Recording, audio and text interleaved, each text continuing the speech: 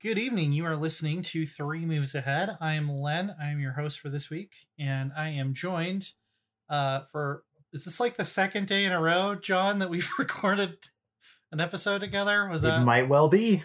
Yes, and the voice you just heard is John Bolding. Stay high or introduce himself or whatever he wants. He doesn't have to. Oh, you It's not a Is that what requirement. that is? yeah, that was tossing it to him. That was meant as a prompt, but it's fine. We'll roll with it. We also have our good friend Rowan Kaiser, who is recording another show tomorrow. So we're getting 3 in a row that are going Wow. to come out across multiple weeks. It's exciting. It's a productive week here at the 3MA Factory, and once again by Kotaku's Luke Plunkett. I'm only joining you for one show, so now I feel a bit left out. But I'll do my best. Well, I'll do my best to enjoy this one. How do you feel about the Civil War? That's going on tomorrow. Even though people The American Civil War, we do have to make that distinction. It's the Civil War. If you say the Civil War, people know you mean the American Civil War from my colonialist perspective. I mean, an Aussie might, since they don't have their own, but Yeah, they do. They have the time that the emus rose up and whooped their asses. I don't know if that counts as a civil war, but this might be a whole other This might be a whole other podcast. It's certainly less embarrassing than the time America lost to Canada. Which was today in history, by the way. They burned really? down most of Washington, D.C., and Oh. we've felt bad about it ever since. Oh, well, what we're actually here to talk about, believe it or not, is Total War Warhammer 3's Immortal Empires campaign. Rowan, why don't you break down for us what exactly is Immortal Empires? Immortal Empires is a promise. It's the promise of every single fantasy kingdom you could ever think of. All those little toys being put in a jar, and you put a lid on the jar and you shake it up real good and pretend that's a war. And this is the promise that Creative Assembly and Sega and Games Workshop put out when they got the license to do Warhammer games like a decade ago. They said, at some point, we will finish all of our Total War Warhammer games, and you will be able to play all of them across the entire fantasy world all at once. Everybody fighting. Dwarfs against ogres, against dark elves, against rat people, against festering, oozing, pus-filled chaos warriors. That's the really exciting bit this time, is that we get a lot of the festering and the ooze. There is a lot of ooze, yeah. It's yeah, even so bigger than that. It's Yeah. basically that, yeah, the Creative Assembly said when they got the Warhammer license that we will be able to have like a full Warhammer fantasy game that combines all 3 games, all of the expansions we do, all of the Warhammer races. Every army book is one that's on the table. And they have actually gone and done that, and it's wildly successful for how stupidly awesome of an idea it is. It's actually even bigger than that original promise we got in 2016, because in 2016 they said they wanted to do all of the 8th edition armies, and Cathay wasn't even in the cards. Cathay was like some flavor text at the bottom of like an RPG supplement or something. I think it was 6th and 7th edition armies. The 8th edition is like a bunch of merged ones. Right, yeah. All the major ones that got books, at least. Yeah, but we also got the vampire pirates. Right. And Norska, which was never its own army, yeah. But so yeah, Norska. Yeah, Kislev was like an older thing, but was not part of that initial group. But they said they might end up doing it at some point anyway. And I certainly didn't expect it to wait until Total Warhammer 3, since it was on the map in Total Warhammer 1. But we got our ice bears, folks. There are ice bears. Yeah. Then they saw China became one of the fastest growing PC gaming markets, and They released Three Kingdoms, Rest in Peace, and Moneyline went up, and now we have Cathay as well.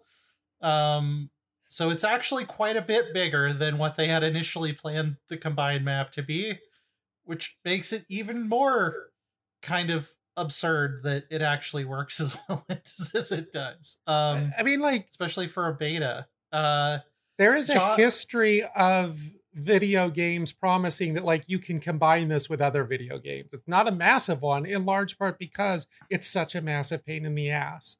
But, like, you can go back to Rules of Engagement, which was a space warfare ship combat, and then there was a tactical game called Breach, and you could put them together. So when you launched your Space Marines into other spaceships, then you could go into the tactical mode and do that. And, like, you don't know about these things because this is wildly ambitious, extraordinarily difficult to actually get two games talking to each other. This is a slightly different situation because they're all kind of built off the same thing.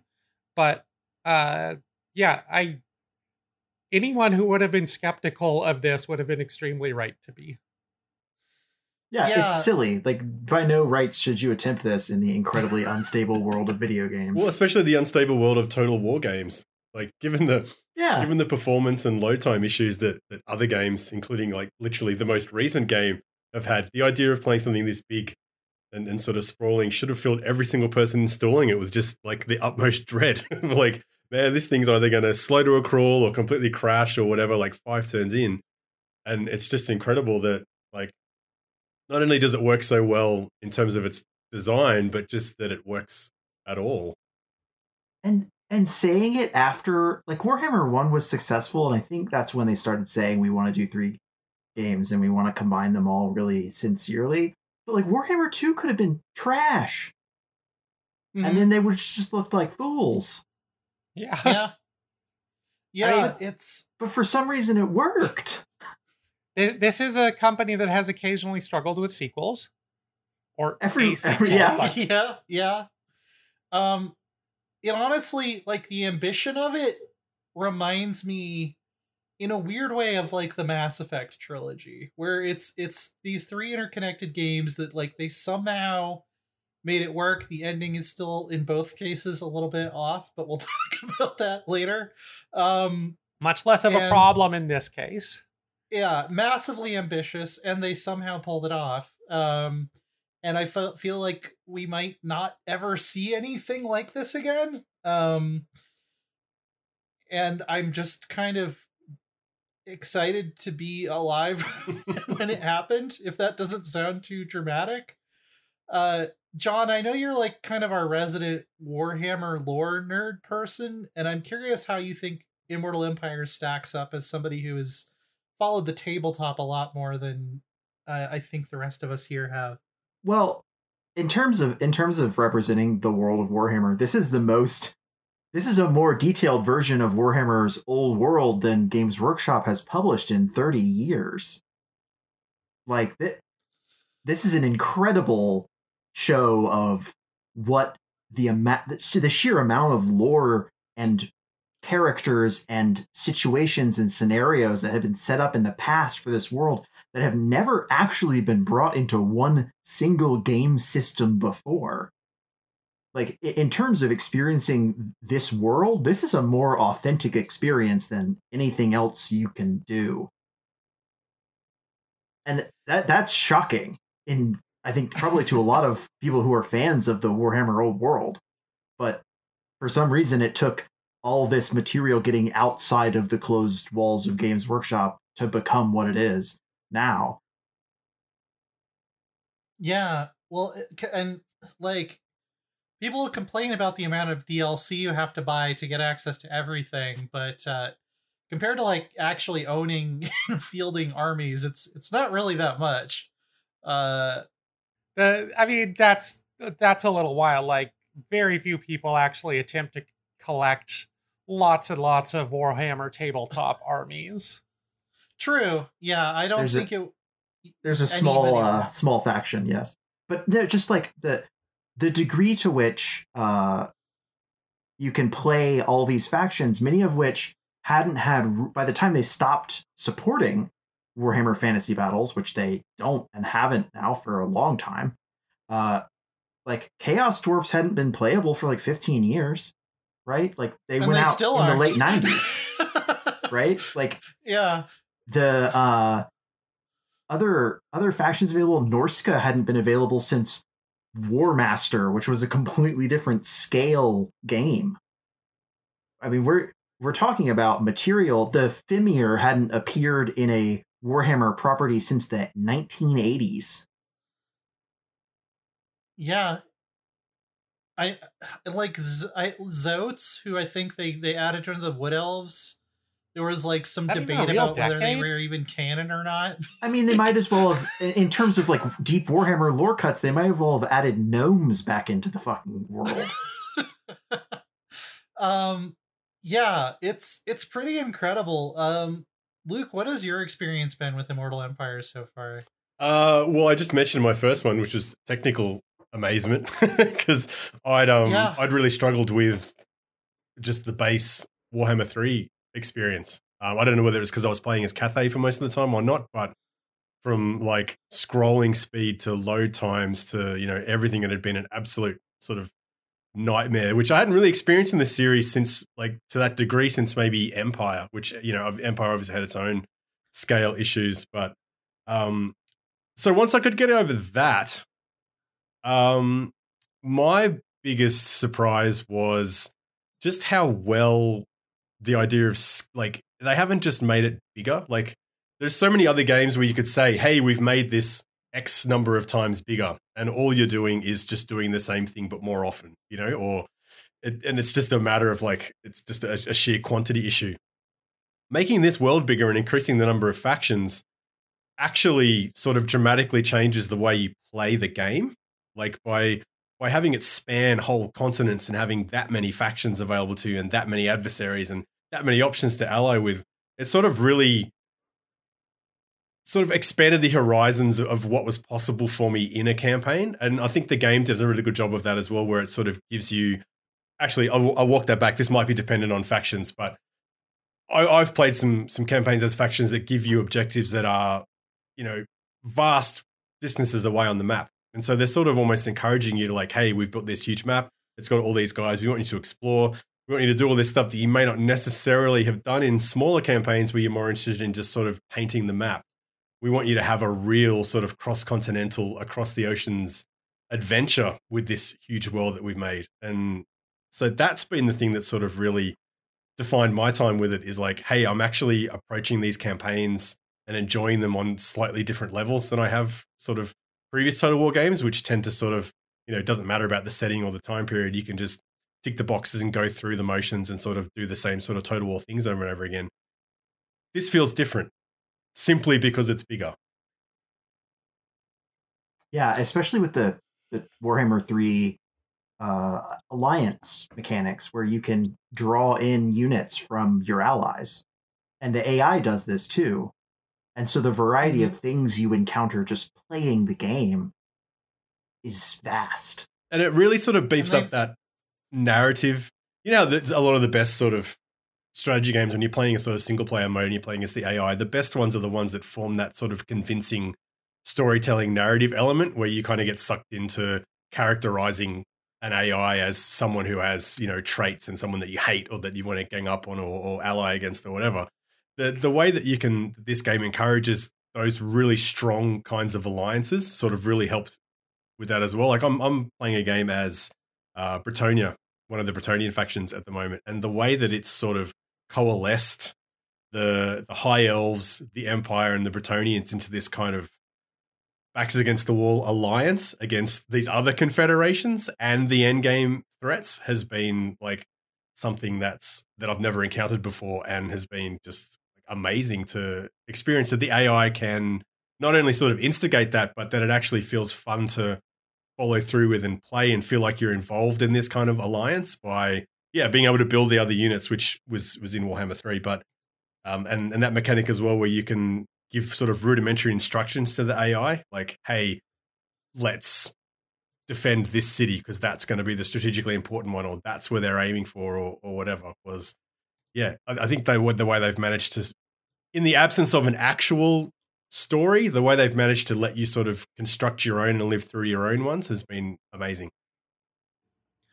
Well, this is also like one of the core problems with Mortal Empires, the Warhammer 1+2, was that thing was never properly balanced. Like when it came out, the Chaos Invasion was either extraordinarily powerful and aimed only at the player, or functionally non-existent, or whatever. And that was your big in-game crisis that was supposed to be a thing. And like sometimes it just made the game unplayable because you had 50 different chaos stacks slowly converging on your location in the middle of the ocean. Then by the time they got towards the end of it, they had what was called the Order Tide, where all of the kind of good factions, the High Elves, the Dwarfs, the Empire, would tend to just dominate all of the nominally bad factions like the Skaven and the Orcs and so on. And this was bad for like anybody that you played, because if you were playing on the Order side, you couldn't expand without declaring war on like the entire alliance that had taken over the map. And it was obviously way, way harder to play as one of the non-Order Tide factions. So Mortal Empires just like had this feel of like, it's really cool that everyone is on the same map, but this is not like the fully functional experience. I still, tried. I'm sure a lot of us tried to have lots of fun with it, and there were ways to have fun with it, but it certainly it felt like nobody had like, or it felt like you went over to a friend's house and their armies were so much bigger than yours that like it was cool to see the armies and play with your friend, but it was like not an experience that was designed to have everyone feel like they were getting a fair shake. And like, I care a lot more about this maybe than average. Like, I want to see all the legendary lords last as long as they can. I want to see them integrated instead of just kicked off the map and so on. I like to see everybody playing around. But then this game comes along and it's like, here's a bigger map that's basically doing exactly the same thing as Mortal Empires. So all the problems you would expect to be bigger, and now they're just gone. Like, this is, like Luke said, he's playing, what the Order Tide would have been, and he's got this back against the wall mentality. I've been playing as Hag the Slaughterer in my main game, the orc who's in the far north of the old world, and like, I'm doing quite well. I'm typically, one of the strongest factions here, but there are six different groups around me that are consistently poking and keeping wars up, and I don't have like a real moment to rest. The pressure is right now, later in the game, it's immense, and it's been at least steady. But the really interesting thing that I've noticed is that all the alliances are breaking down into like very specific smaller groups. So instead of like every dwarf and every human are joined together in an alliance, it's like I'm sitting here with my best friend, the troll from Norska, Throg.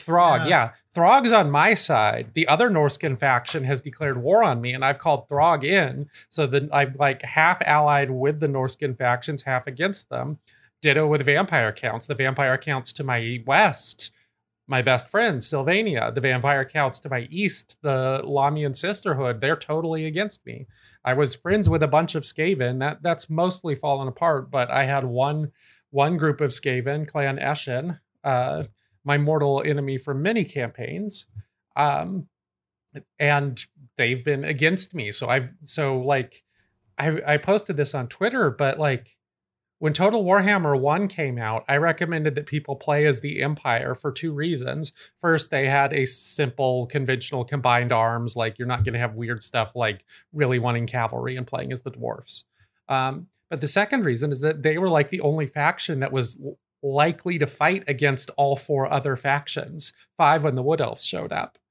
They actually had orcs and dwarfs and vampires and other humans, and obviously the Warriors of Chaos eventually. But all of them would be enemies at the start. Whereas if you play as the dwarfs or the greenskins in that, you're pretty much only fighting the other one for the entire game until the Warriors of Chaos show up.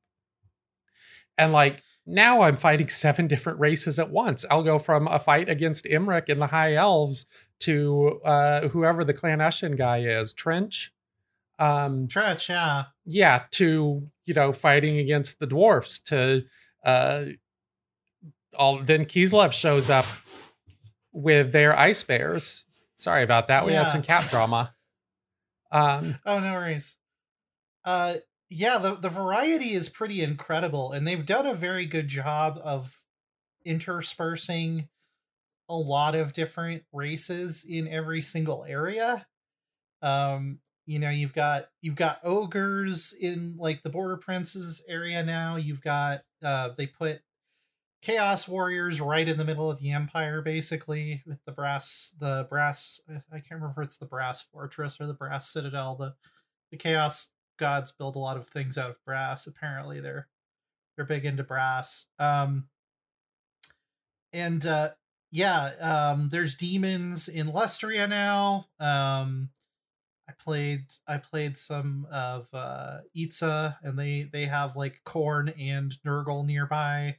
In addition to Bretonnia now has a colony in Lustria. So yeah, you're gonna end up fighting a lot of different races no matter where you start, and that's something that only could come from having at this point 6 years of development to put out new race packs, and now finally they're all available on one map. And also I think Creative Assembly realized that they wanted to specifically design towards having a variety of races in a variety of places. That rhymes. And having that, they realized that this was a good idea as they were putting together all their Warhammer 2 expansions, and people were like, oh man, I get to play as the Bretonnians in Total Warhammer 2, Immortal Empires in the Southern Continent. I get to play as the Empire Hunter guy going through Lustria. Like, this is really neat. So when they're announcing all the locations of each race and each faction for this game, you can see that they're actually like putting in the effort to not just jam every vampire count into Vampire Lands. So Manfred now starts way in the south. Like, there's a lore-related reason for that. I know that much Warhammer lore. But also just now there's a major vampire count faction in the middle of the Southlands in the desert, surrounded by every other fucking faction. And it's, clearly intentional design to make sure that every race has somebody in every portion, and especially taking the Demons of Chaos Lords from Warhammer 3 and scattering them all across the southern parts of the map. I like how it says, oh yeah, this guy just decided to move to the Southlands because, in the Total Warhammer 3 campaign, those guys are all like sort of in fantasy Siberia. And now they've just sort of tinkered with everything to put them in really interesting and weird locations that probably make for really fun campaigns, both for and against them. I know that the Leech Lord off in the Empire, I think he's one of the new ones and not one of the ones who's moved. But now there's just like a big Nurgle presence in the North Empire that's a lot of fun to just watch the ebbs and flows of that battle. Yeah, it's them realizing that Warhammer is most fun when you can think of a funny reason for anyone to be fighting anyone else. Yes. You don't even need Stargates or whatever to do that. You just kind of make it up. Age of Sigmar, yeah. They got a boat or something? I don't know. Let's just go for it. Yeah, Tzeentch is causing trouble down in the Southlands, so Teclis was like, yeah, somebody should go do something about that. I guess it's me. Fantasy Antarctica. Let's fucking roll. Why not? Yeah. It's crazy. Of all the strange things, too, from a Warhammer lore perspective, adding that southern continent, which has never been spoken of outside of like the most maligned products from original Warhammer Fantasy, and just being like, yeah, you can go there. Fuck it. It's a ballsy move. Who have you played so far, John? I have played as the Plague Father, as the big Nurgle Demons faction, which is a really, really fun start. It's really strong. It's got that thing going on, right? Where like within a few turns, you're fighting ogres, you're fighting undead, you're fighting greenskins, you're fighting elves, you're fighting Skaven. immediately, right off the bat. There's a bunch of interesting things to fight in the first 50 turns, and then you're rolling towards Cathay or you're heading towards the Empire. I did that for a while. I took on some of the Beastmen factions just to see what the starts were like, because I always kind of enjoy those. They used to have really bad ones, but they're great now. I love them. That you can start as Kazrak One-Eye in the middle of the Empire, surrounded by absolute insanity in every direction, and just watch the chaos unfold as like a Festus the Leech Lord's Nurgle horde comes in and vampires spill out of nowhere, and poor NPC Karl Franz desperately tries to hold everything together. I even went to what I thought was going to be the most boring part of the map, which is Lustria, the southern sort of South America-esque continent, where usually in the past there's just like lizards doing lizard stuff, and now it's got questing Bretonnian knights and Imperials and Skaven and vampire pirates and dwarfs. Like it has all the things you could want right there. There's just like an appropriate amount of insanity. And what I think is a really valuable change is that you can jump through those sea lanes that send you that wrap around the map, basically, right? Like, if you get bored playing one of those sort of New World factions like the Dark Elves or the Lizardmen, where there's the teensiest little bit less variety than the rest of the world, you can always just be like, you know what, let's go to China. Yeah, why not? I did that with Valkia, because there's the one that runs underneath Nagaroth that will take you from like the northern part of Nagaroth to southern Nagaroth, and then you can just hop in the one right next to that, which takes you to Cathay. And it's like, yeah, I'm in Cathay now, sure. Yeah, Luke, who have you gotten to try out so far? Yeah, it's because you just mentioned that, John. The last campaign I'm playing at the moment is that Bretonnian southern continent landing spot, which like I'd never considered or tried before, and it's been amazing. I'm playing these questing French knights, sort of slogging these enormous horses like through the jungle, fighting lizardmen. It's silly, but it's great. It is, yeah, it's great. Like the contrast is like incredible. And then you mentioned all the races that are there by default, but I've somehow also managed to like I've found the game has this tendency to, as you send, like I've been sending agents out to just sort of uncover the map. As I do that, from a certain position of strength, everyone I encounter just declares war on me instantly. So I, like not only have I been fighting lizardmen and vampires and who else turned up? The vampire pirates. I've also been getting like seaborne invasions from elves and from other Bretonnian factions who for some reason hate my guts. And it's just been this real like, yeah, my first game in Immortal Empires was I just wanted to play as the Empire just to sort of get into that sort of melting pot of sort of seeing so many of the other races and stuff. But it was cool, but I also found myself sort of bogged down in the same kind of map I did in the first game, whereas this. And then I tried a couple of other ones. I tried the High Elf. I'll say this now. Apologies to all serious Warhammer fans. I know nothing about Warhammer fantasy lore, so I don't know the legendary lords. I don't know the continent names or anything like that. So what I'm about to say, if it sounds overly simplistic, I'm sorry, but I played the dragon dude, the High Elf guy that starts in the desert. Like just to try that out, and even that was cool as well. But nothing has been as interesting as my current Bretonnian campaign in the jungle, because I've managed to sort of conquer most of that southern continent with my allies, the Imperial Huntsman guy, sort of to the north, holding off the vampires. And now I'm free to sort of do that overseas expansion, sort of colonizing thing, which is always like some of the most interesting adventure part of a Total War campaign. And yeah, I think that has been my highlight for sure. Yeah, I was thinking like about that start and about how like maybe they should give Helberic like some new troops to play with, because it doesn't really make sense that, you know, you'd be using these like 15th century heavy cavalry to conquer a jungle, and then I was like, wait, none of this makes sense. What am I even talking I'm also surprised that for the human faction, so much of that continent says, because you know you get the little indicators next to the settlement name saying sort of, hey, how hospitable is this to your faction?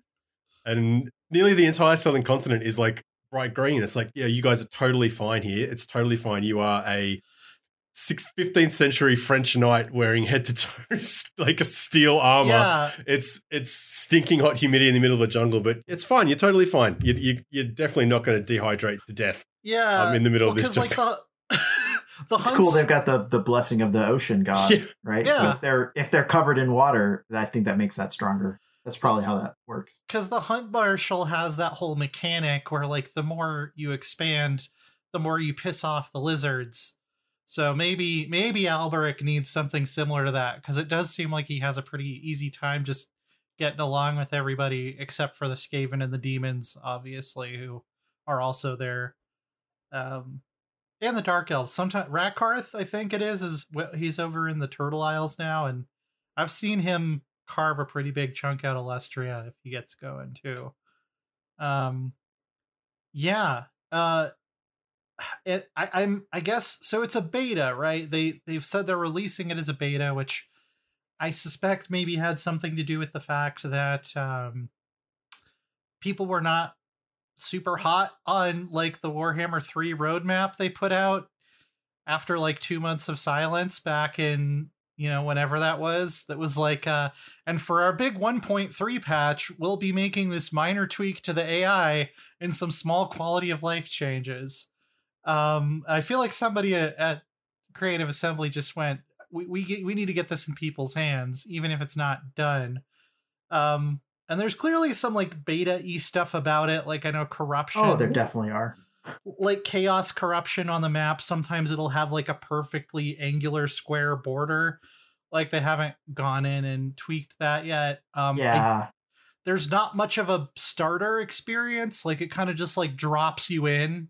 Whereas it used to have like that nice flyover where it's like, my lord, we have found ourselves in the Vale of such and such. Please watch out. Because those beastmen, they're gonna get you. Like that's not there yet, and I kind of miss that. But from a technical standpoint, at least, I'm pretty impressed with how well it's run. The technical stuff is what impresses me the most. There's little oversights here and there, like a tooltip will refer to a mechanic from the Realms of Chaos Warhammer 3 campaign, and not to everything that's going on in Immortal Empires, or some unique buildings that a faction is supposed to have access to just don't exist if they conquer certain settlements, things like that. But I think those are the kind of vast oversights that were probably inevitable. Yeah, I think... Yeah, go ahead. I think also, like, this is another thing where their experience with Mortal Empires is making this game vastly improved, because, like, a year and a half into having Mortal Empires, they were like, okay, we've decided that we're going to, release a patch that's entirely focused on like making this game run faster. And so I loaded it up, and it did. It ran like 3 times faster than previous Mortal Empires when you pressed in turn. It was astonishing. Like previously Mortal Empires had run, you press in turn, and it's kind of like Rome 2, but it's an understandable. Rome 2 was just a complete slog for no good reason, where this is, all right, there's 200 factions on the map. Like, of course, pressing in turn is going to take a while. There's no way they could possibly make this better, and then they'd just drop a patch that's like, we made this better. And like, yeah. So now we have this game that starts with 276 factions, and yeah, pressing in turn does take a bit of time, but like, it's not an amount of time where I'm like, oh God, I should go get a book. Right. It's an amount of time that's like, all right, catch my breath, maybe plan my next turn a bit. All right, here we go.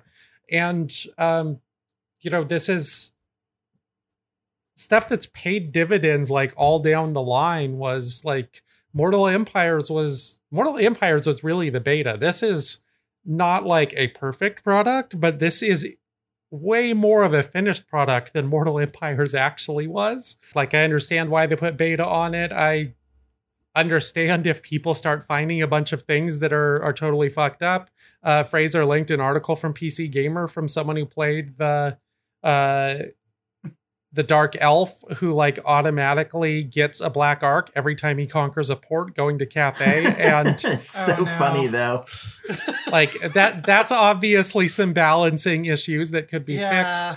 I played a little campaign as Gorok in the jungles of Lustria, and he gets like one of his early story quests that says like, go sack or raise 3 settlements belonging to this faction, : and then there's nothing there. And then like the flavor text says that this is supposed to be the Skaven, but I go and fight the Skaven and nothing happens. So like I can't get those cool weapons for that guy. And that's annoying. That's a thing where if I was desperately wanting to play as Gorok and this happened, I might be a little upset. But like there are 85 other lords who work, including 3 other lizards in Lustria.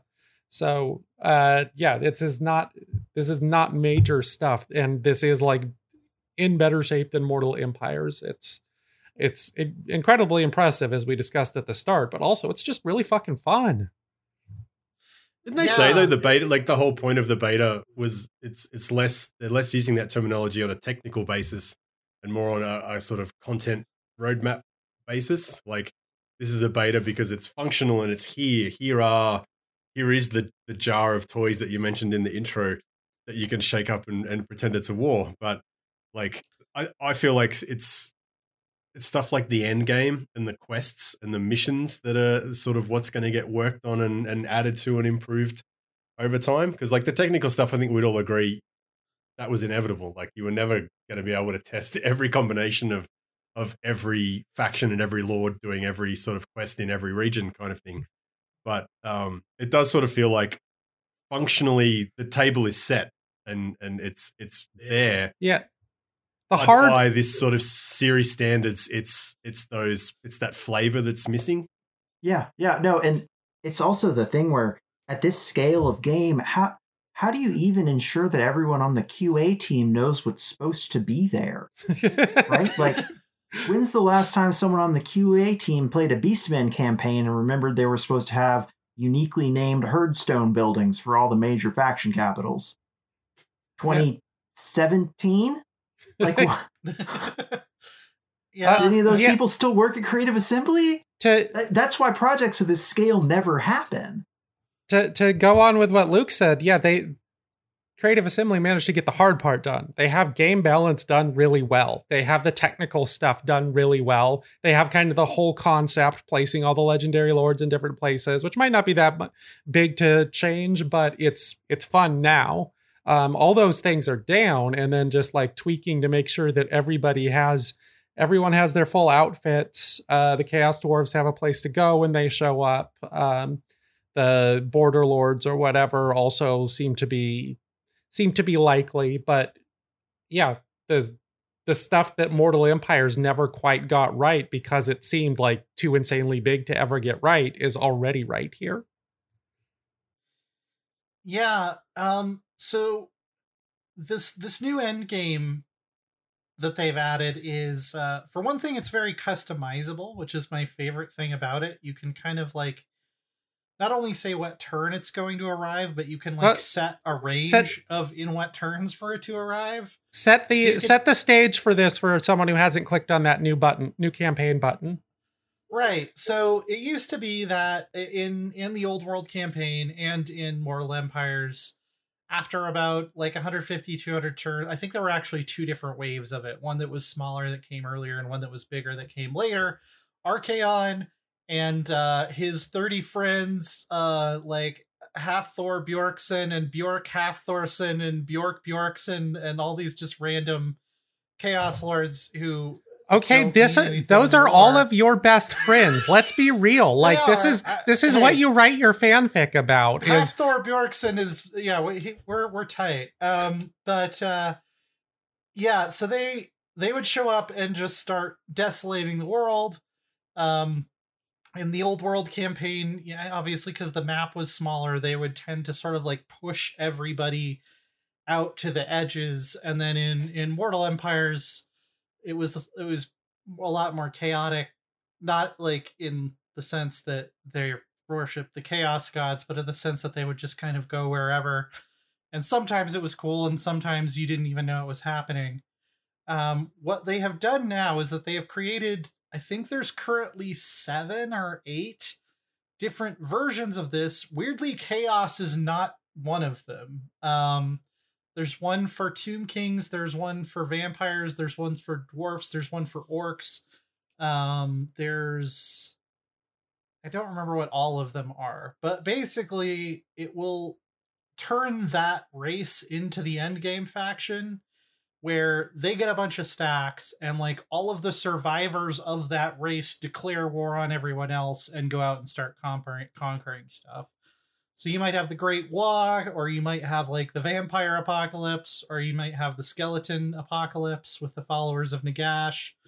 Nagash is mentioned, and he's actually like hinted at in the art, but he doesn't appear in the game as a unit yet, although everyone's like, yeah, okay, how long until they add Nagash at this point? Big bad necromancer guy, he created all the undead. It's a long story. Yeah, but you can adjust how strong it is, up to, I think 200% of normal is the max. You can adjust when it happens, and you can also pick a specific one, or you can just check and uncheck certain boxes. So like if you're playing as the Empire and you're like, it wouldn't really make sense for the dwarfs to be my end game rival, you can just turn that one off. And I've found that I played it on 150. In the first campaign I played, I got the Wood Elf one, and I thought it was a little underwhelming. That was the game where I was playing Itza, who start right in the middle of Lustria, and I had made it over to the Southlands, and like it said, Taliesin, Orion's faction, was the strongest faction, and I ended up running into a couple of his armies in like the Border Princes area and fighting him. But when I actually got over there, like I was expecting all of the old world to just be wood elves, and it really wasn't. They just had like some random armies running around ransacking stuff. So I feel like the AI tuning on that might not be quite there yet, but I'm curious if any of you have had a different experience.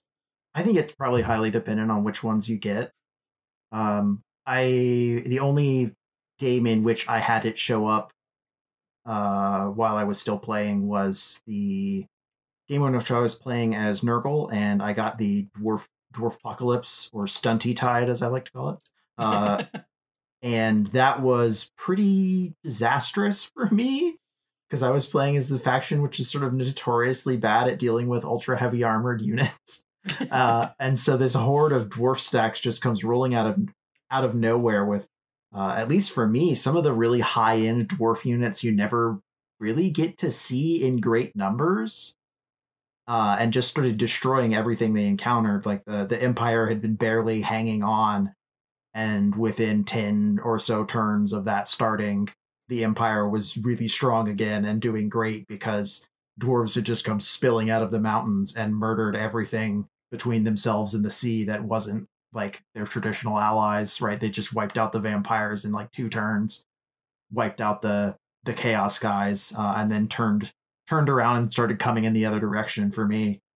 And that was really fun. I felt like I was genuinely fighting for my life, like a real defense in depth. I was having to give up settlements and have armies retreat turn after turn just to hold off their advanced groups before I was able to turn around and fight them. So I was very satisfied with how it went for me. Yeah, I've had an up and a down experience. I had the orcs. I think it's the Great War. I don't want to say it like they say it. It's the war. Yeah. Yeah. But that was on my, what's the southern continent called? The jungle one. Who knows? That was that. Okay, that was that campaign, and there were no orcs. Okay. The end game works by spawning stacks of units sort of not in one place. It spawns them everywhere that faction has sort of been seeded to, and there were no orcs there at all. And so it was like, the orcs were there. I could see them in the other continents and regions that I'd sort of started branching out to, but I never felt that sense of sort of rolling wave that was coming to really threaten my expansion. My first campaign, though, is the Empire. I got the Vampire Uprising. That was bad. because I'd expanded far enough that I ran into like multiple stacks of stacks. Yeah. And that was probably like in the history of Total War games that I've ever played, that was the fight of my life. Like they there's so many of them, and they spawn at such a high level as well, that I didn't have enough armies at a sort of level to match that quality of unit and leadership of their hero units. That I got absolutely rolled. They didn't wipe me out. I managed to sort of eventually stabilize things, but that was my first game too, and so that sort of really set the tone for it. I was like, oh, this end game thing's great. And then so by the time, my next few games I didn't get that far. The current game with the Bretonnians, it did, and it was underwhelming. It's like, okay.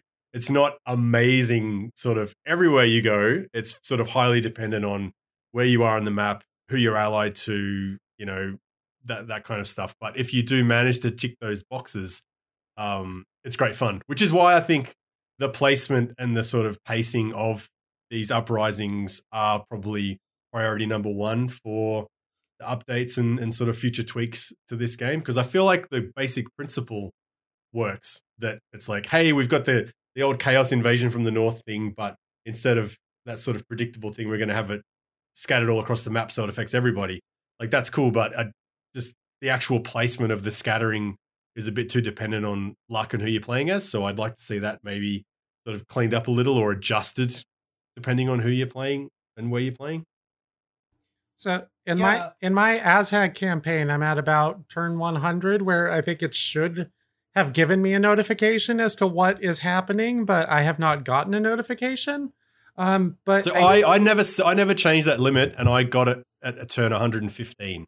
Okay, so I think that's the default. Yeah, I definitely. I think there's like one that says there's supposed to be a warning, like the chaos. Yeah. Mm-hmm. Chaos invasion in the previous games had a thing that said, "Oh, a dark wind is rising in the Northlands." Like 20 turns so confusingly, before. you get smaller notifications for events that match the events that are the big end game scenarios. Like, you constantly get Wild Hunt and notifications and stuff like that in the top right of the screen, but when it's your specific end game scenario, it's like a bigger middle of the screen. Yeah, no, I haven't seen any indicator, but what I have seen, which is very funny, is that like at roughly 100, I'm seeing Archaon, who is like usually the number one strength rated thing on the diplomacy screen, unless I happen to have just pipped him on it. I see Archaon like marching through Kislev with 2 giant stacks, and I don't know how many he has behind him, but it's just funny to see that chaos is actually still coming, even though something else might happen somewhere else in the world. So that's funny, because I had that exact situation happen 2 days ago, but in Illustria, whatever. Yeah, those 2 guys, 2 full stacks came in behind my sort of enemy line. So maybe that's a sort of entree to the main meal of the end game scenario, where the AI specifically sends those 2 strongest guys sort of nipping at your heels, and then he's not at war with me. I'm just watching him. I had the exact same scenario. I had them 2 full stacks, but they actually did declare war on me and sort of attacked my soft underbelly and took some settlements off me.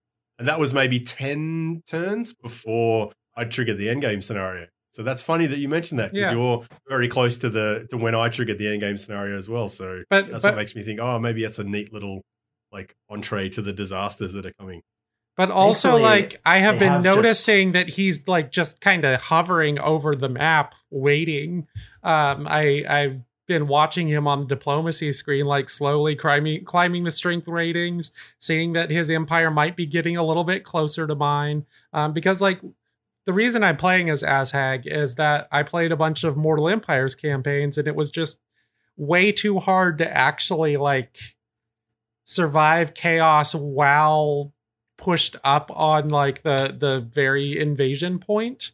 And so I thought that like being able to go east would actually, allow a release valve. And it has, if chaos were to be the invasion thing that happened here, that I would still be in okay shape, but it's just also funny that he's still there being a potential threat and like looming over the game in the way that he didn't really as a character or as a normal faction in Total Warhammer 1 and 2. He just like spawns at some point. But if you played as the Warriors of Chaos, then you would be like Archaon in the north, like killing everybody and trying to get that invasion going on your own. And it seems like it's actually kind of balanced itself so that he's able to do that by himself, playing the game normally.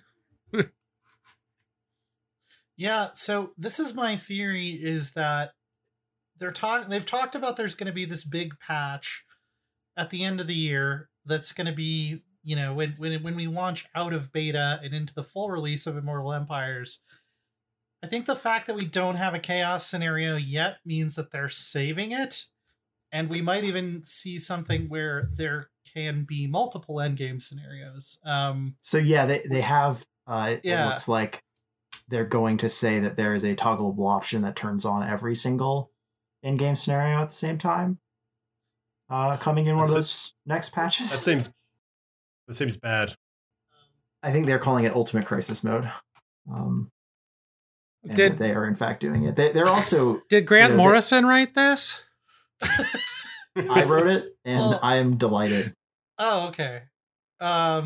Yeah, so because I was talking earlier. Update 2.1 will allow you to trigger all in-game scenarios in the same save game at the same time. There's also been some data mining done that there are several unimplemented in-game scenarios, like some sort of chaos elector that turns parts of existing chaos or existing imperial factions into chaos factions and things like that. So I expect that they have bigger plans that they weren't able to immediately implement. Right. Seeing as this is probably the largest, most complicated campaign ever released for a strategy video game. Well, because I mentioned earlier that you would have this like giant army where like 90% of it is, you know, Hafthor Bjorkson and Bjork Hafthorson. They now have enough playable Chaos Legendary Lords that they could have that same size invasion happen, and all of the stacks would be led by like a named lore character. And I want to see that so bad. Like, I want to see a giant army that's got like Skarbrand and Kugath and Valkia and Village and Archaon and Kolek and Sigvald. I just want them all to be just a giant wave of destruction where like every battle you fight, it's against some notable chaos character. That felt like one of those like Helvetica t-shirts with ampersands after all the character names. Yeah, exactly. Okay. Let's talk about chaos a little, because this is also a major revamp. Yeah, it's so good. I love the new Warriors of Chaos so much. I kind of want them to add this to everybody, but it's like you start with Marauders. You can devote them to any of the four gods, depending on what faction you're playing. Some of them can only pick one. Valkia can only do Khorne. But then you upgrade them from Marauders to Warriors to Chosen, and then there's like side paths where you can turn them into Cavalry, or you can turn them into Forsaken or whatever. And I name every single one of my Marauders. Like this is the Warband of the Bear.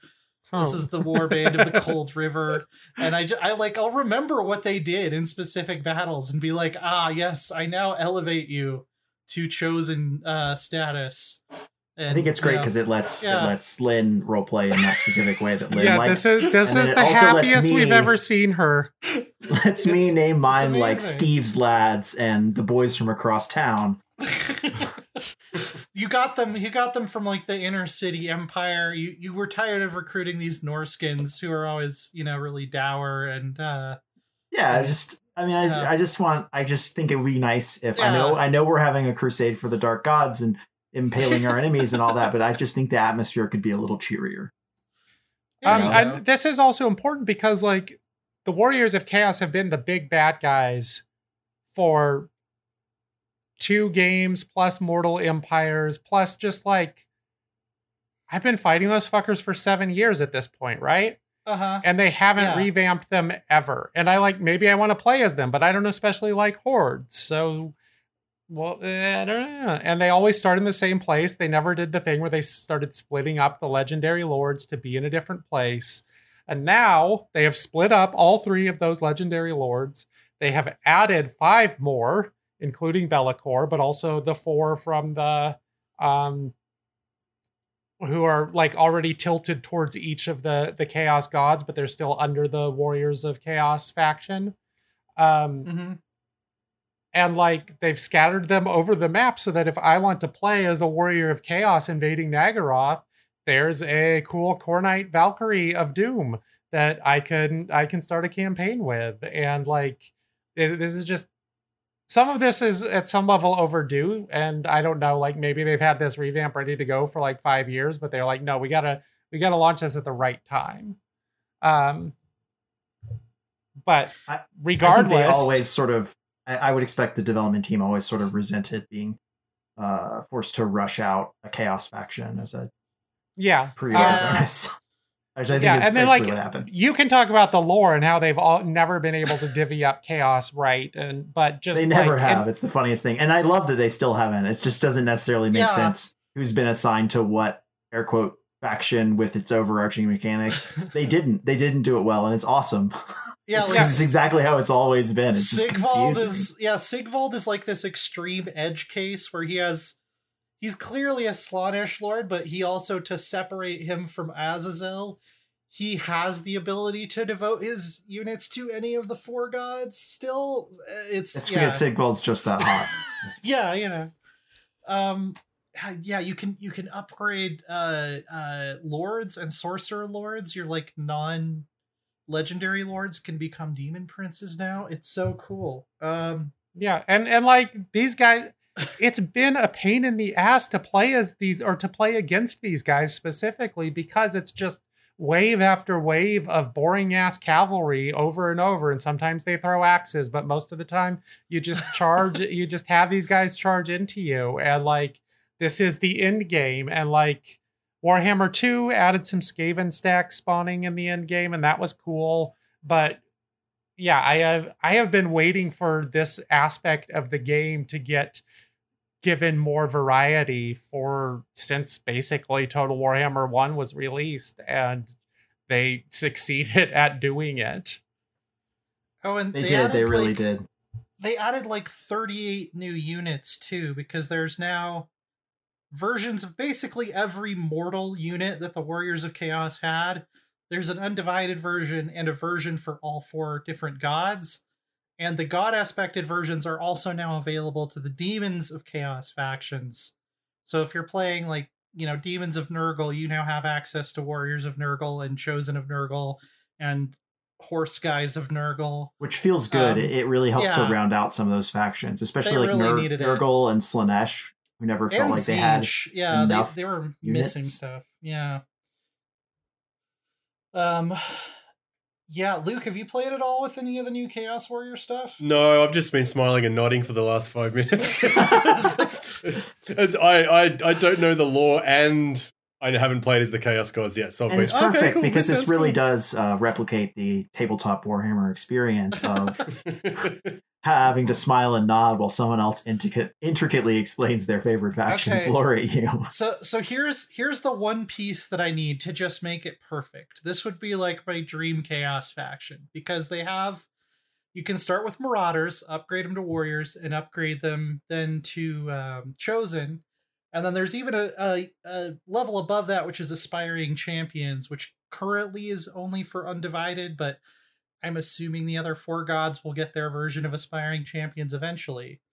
And then you have the Chaos Lords and the Chaos Sorcerer Lords that can be upgraded to Demon Princes. There's also, for some reason, a path where you can take these Aspiring Champions, these fully upgraded guys, and turn them into Chaos Spawn, which is like they got too many mutations or they pissed someone off and now they're just these hulking, mutated messes. Completely accurate to lore, for the record. I think in order to get another Chaos Lord slot in the campaign, you should have to upgrade a Marauder all the way to Aspiring Champions, And then you should have to click that button that downgrades them into spawn. And the one guy who survived, who made it through and was able to handle the mutations, goes into your Lord pool and then can finish the path to Demon Prince. That would be amazing. I would lose my mind if they added that. Something to think about. Just something to think about, Creative Assembly, if you're listening to this. If anyone from Creative Assembly is listening to this. Those upgrade paths are actually also really satisfying because of how that works, where the units get smaller because of what unit they are, right? Like when they're Marauders, it's like a 160 person unit, and then when they're Warriors of Chaos, it's like 120, and then when they're Chosen, it's 80. And by the time they're Aspiring Champions, it's like a 16 person unit. Right, yeah. Because everyone else either died or they got too many mutations and turned into Forsaken or something. And yeah. It's real good. New Warriors of Chaos. Highly recommend. And I think it's interesting too, because sometimes it's often boring to play the evil factions in games. They're often the least interesting designs. And I'm really pleased that the Warriors of Chaos faction design is not literally just reduce everything to ruins. It's defeat your enemies and then watch the swarming hordes of your devotees colonize the ruins behind you. Right. And there's so much less micromanagement because the only settlements you really care about are those dark fortresses, which are generally, there's like a line of them across the top of the map, like the Chaos Wastes. And then on top of that, most of the faction capitals, major faction capitals, can become a dark fortress. But other than that, you have these Norscan vassals who just take everything over behind you, and you don't have to deal with buildings, and they pay you taxes, and it's wonderful. It's a much better design than the old Horde thing, even though they do still have that, like, you have to be in like a chaos tainted area to recruit people, otherwise there just aren't enough shirtless dudes willing to pledge themselves to Khorne or whatever. But yeah, I really like it. Well, really, all you have to do is go back to 1999. Am I right, folks? Heyo. So final thoughts on Immortal Empires. Luke, do you want to start?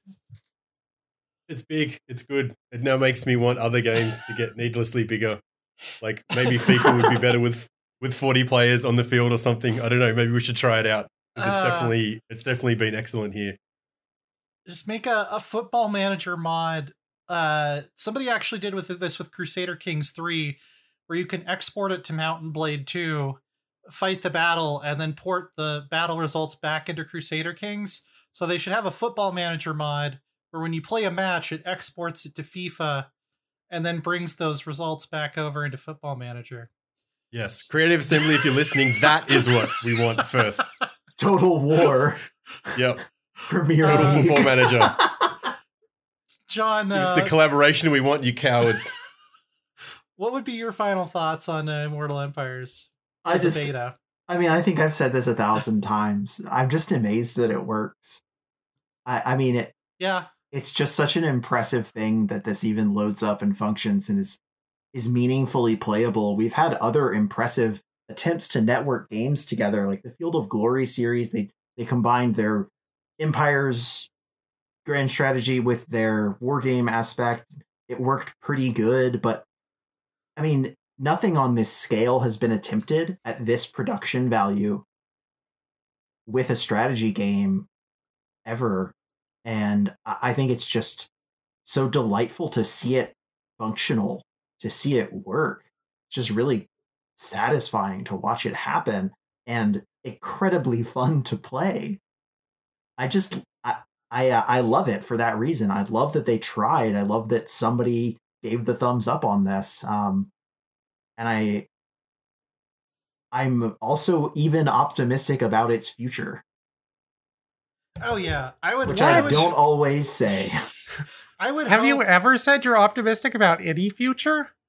I am optimistic about the future of my garden scraps when I put them in the compost bin. That's it, really. I would hope that they will continue to support this for many years to come. I know the DLC for Warhammer 2 sold really well. So yeah, I would love to still be playing this like 5 years from now. Rowan, final thoughts on Immortal Empires? Yeah, game good. Like, I don't know. It was like, I've been playing this game for 6 years, right? When I first loaded it up, I was distracted by the Civil War game where Rob and I are recording on tomorrow. I was sort of doing it out of obligation. I didn't expect too much. And so for 2 weeks, I just kind of like got up to 70 turns or so with my campaign. And then like 2 days ago, I reloaded it because I was like, all right, we've got the show coming. I really need to go deep in. And just suddenly, I'm having this great battle against Imric as he's wandering through the mountains to... I don't know why he has traveled far to the north to fuck me up, but now I have mammoths fighting dragons. And then I turn around the next turn and like I'm taking on a massive Skaven ambush and I managed to just barely squeak out of it. And then, the wood elves are attacking me from the west. And now I'm fighting against the dryads. And like all of a sudden it's clicking like, oh, right. This is a game that at a gut level, it's like, oh, right. This is a game that I actually do really like. And I am not completely done with it. Like this is the exciting thing that I hoped it would be. Let's fucking roll, man. Yeah, I guess like I'm almost just echoing what John said, but like it's almost like I can't believe that this exists. Like I can't believe that they actually pulled it off and that it works as well as it does. And I mean, they could add nothing to it, and I would probably still be playing it 2 years from now, just because it would take that long to try out all of the starts that I want to play. Like One thing that I did want to mention, like, as we say that it's amazing that this exists and it took so long, like, I do know sometimes that when video game companies hear that and they've been crunching horribly and whatever, that they take that as a sign that they did the right thing by abusing their workers. And I don't know, I have no knowledge either direction how Creative Assembly works, but I definitely do not want to be seen as endorsing this kind of thing if it happens to have come out that way, because that does happen in video game history. When people say things like that, those articles about Dragon Age Inquisition in particular are the ones I'm thinking of. It is hopefully true. I hope it's true that this was produced under relatively positive conditions, and that's why it's coming out as a beta. Hopefully, we don't find out later that it was a gruesome hellhole. Well, people have been kind of salty about like how little DLC Crusader Kings 3 has gotten compared to like how much CK2 and EU4 had in their first couple of years. And I'm just thinking, well, if they're being given all the time they need to like make DLC at a comfortable pace, I would much rather have less DLC per year. And just know that the devs are being treated well. So there was also a pandemic. That too. That still also is. happened. So, I think it's even in like a beta state, I would say it's definitely worth checking out Immortal Empires now. Very excited to see where it's going to go. There's lots of rumors about who they're going to add. I mean, Chaos Dwarfs are almost confirmed. There's already voice files in the game for the advisor guy going, my lord, Chaos Dwarfs are on the horizon. Yeah, exactly. That guy. I mean, yeah, they're the one army book from the 6th and 7th edition that hasn't come out, and they've been rumored heavily since Total Warhammer 2, like with leaks and stuff. And right. And like all their settlements are there, and right now the factions that are there are like the escaped slaves of Tsar or something. Like, so obviously, Dogs of War has been talked about, which I guess, John, you might know better than I do, but they're like the mercenary. Yeah, they're the mercenaries, and it's an odd idea to add Dogs of War as an army in and of themselves because very few people actually played a proper Dogs of War army. They just took 1 or 2 units. But if they want to put something in the Border Prince area, I think it would be cool. They could do a make your own lord thing like they did with the Demon Prince, right?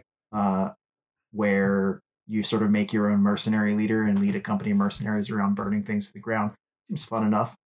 It would be interesting if they used it as a way to maybe like mix and match units more. Like maybe they can get more slots to recruit from other races.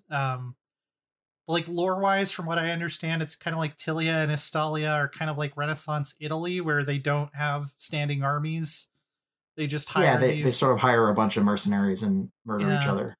And then obviously, I mean, Ind and Koresh are on the map. They're not traversable right now, and I guess that's very much up to Creative Assemble or Games Workshop whether they want to create that lore. But yeah, that would be a very interesting thing, seeing as those are 2 places who have never between them had more than 4 or 5 paragraphs of lore in the history of Warhammer. Right, and that lore is in and of itself sort of varies between like really boring, obvious stereotypes and real racist. So I'm not sure what they're going to do with that material. Which is why I don't think we'll ever get... I would be disappointed if they just added like tiger-headed opium nightmare as an entire faction. That would just be very boring. Yeah. It's the same reason I don't think we'll ever get Arapi or Nippon. I mean, like all the lore characters from Nippon are like named after Japanese car companies, from what I can tell. They are, yes. So yeah, that they would need to majorly rework that. But hey, they did Cathay pretty well. I mean, I'm not Chinese. I would be curious to hear how well. I will no longer, Chinese frankly, rule anything do. else out for this series as far as them adding things. Like I think they can probably at this point find a way to make Araby acceptable. If they're still selling DLC, I don't see any reason why they would not find ways to add more race packs. We'll see what Sega thinks. Yeah. Well, I think that's going to do it for this week. 3 Moves Ahead is hosted on the Idle Thumbs Network. You can check us out over there and gander upon the level sands that drift away that are our forums on idlethumbs.net/3ma. We're also on Twitter where we are at 3ma, and the show is supported by listeners like you on patreon.com/3ma, where you can get access to our Discord. You can get access to our bonus podcasts. Rob and Troy are doing D-Day movies this month, so that's going to be an exciting one. Rowan, did you have anything to plug this week? You can listen to my podcast, Total Massacre. Are you guys doing anything specific for this coming month? That's Well, we're doing September for this coming month. Doing a few Tom Cruise movies, and also it is Judgment Day, and we're about to drop a T2 show. All right, nice. John, you were just on. We just recorded yesterday, and I asked you if you had anything to plug. Do you have anything that's a little further out that you want to plug? I'd like to plug my man, Village the Curseling, who, despite being a tumor on his brother's back, really gets things done. Yeah, he's a good lad. Luke, anything going up on the site recently that you think Warhammer people would be interested in? Absolutely not. No. So okay. go listen to Rowan's podcast instead. Okay, sounds great. Yeah. So I'm fairly certain this won't be the last time we discuss Immortal Empires, but for the beta, I think we're pretty positive on it, and we're excited to go play more. So I won't hold anyone up any longer. So for Rowan and for John, and for Luke, this is Len saying good night.